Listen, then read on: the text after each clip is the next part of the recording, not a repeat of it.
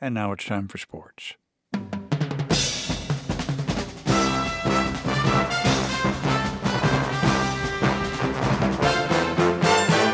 Texas takes the lead. The NBA season tips off, and the confounding contenders in the NFL, Howard Bryant of Meadowlark Media, joins us. Howard, thanks for being with us. Good morning, Scott. Game 1, Texas Rangers beat the Arizona Diamondbacks 6-5, extra innings in Arlington. Adolis Garcia smashed the walk-off homer in the 11th.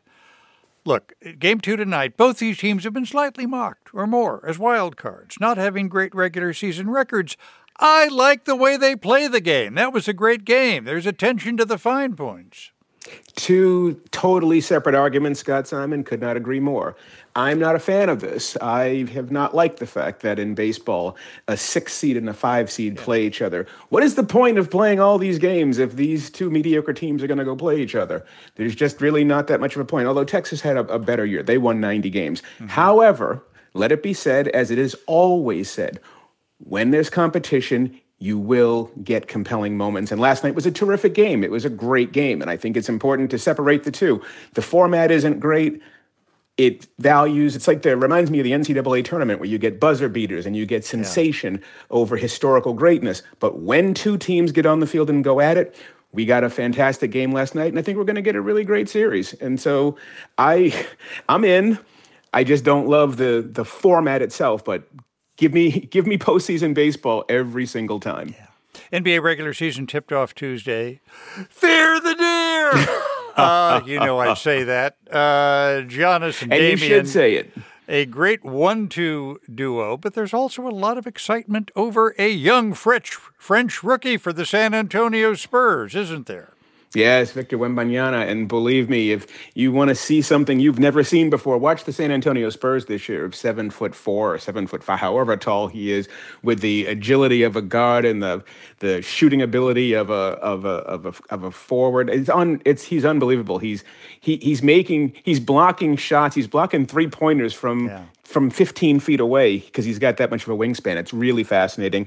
And yes, Milwaukee's got Dame Lillard, and I'm really happy for Dame. He reminds me a lot of Kevin Garnett when he came to the Boston Celtics. He's been a great player for a long time in a town which was Portland back then, which really just wasn't always competing for championships. And here he is now on the big stage. Wanted to go to Miami, but he ends up in Milwaukee. He's playing with Giannis, and the country's really going to see how great he's been for all these years. Yeah.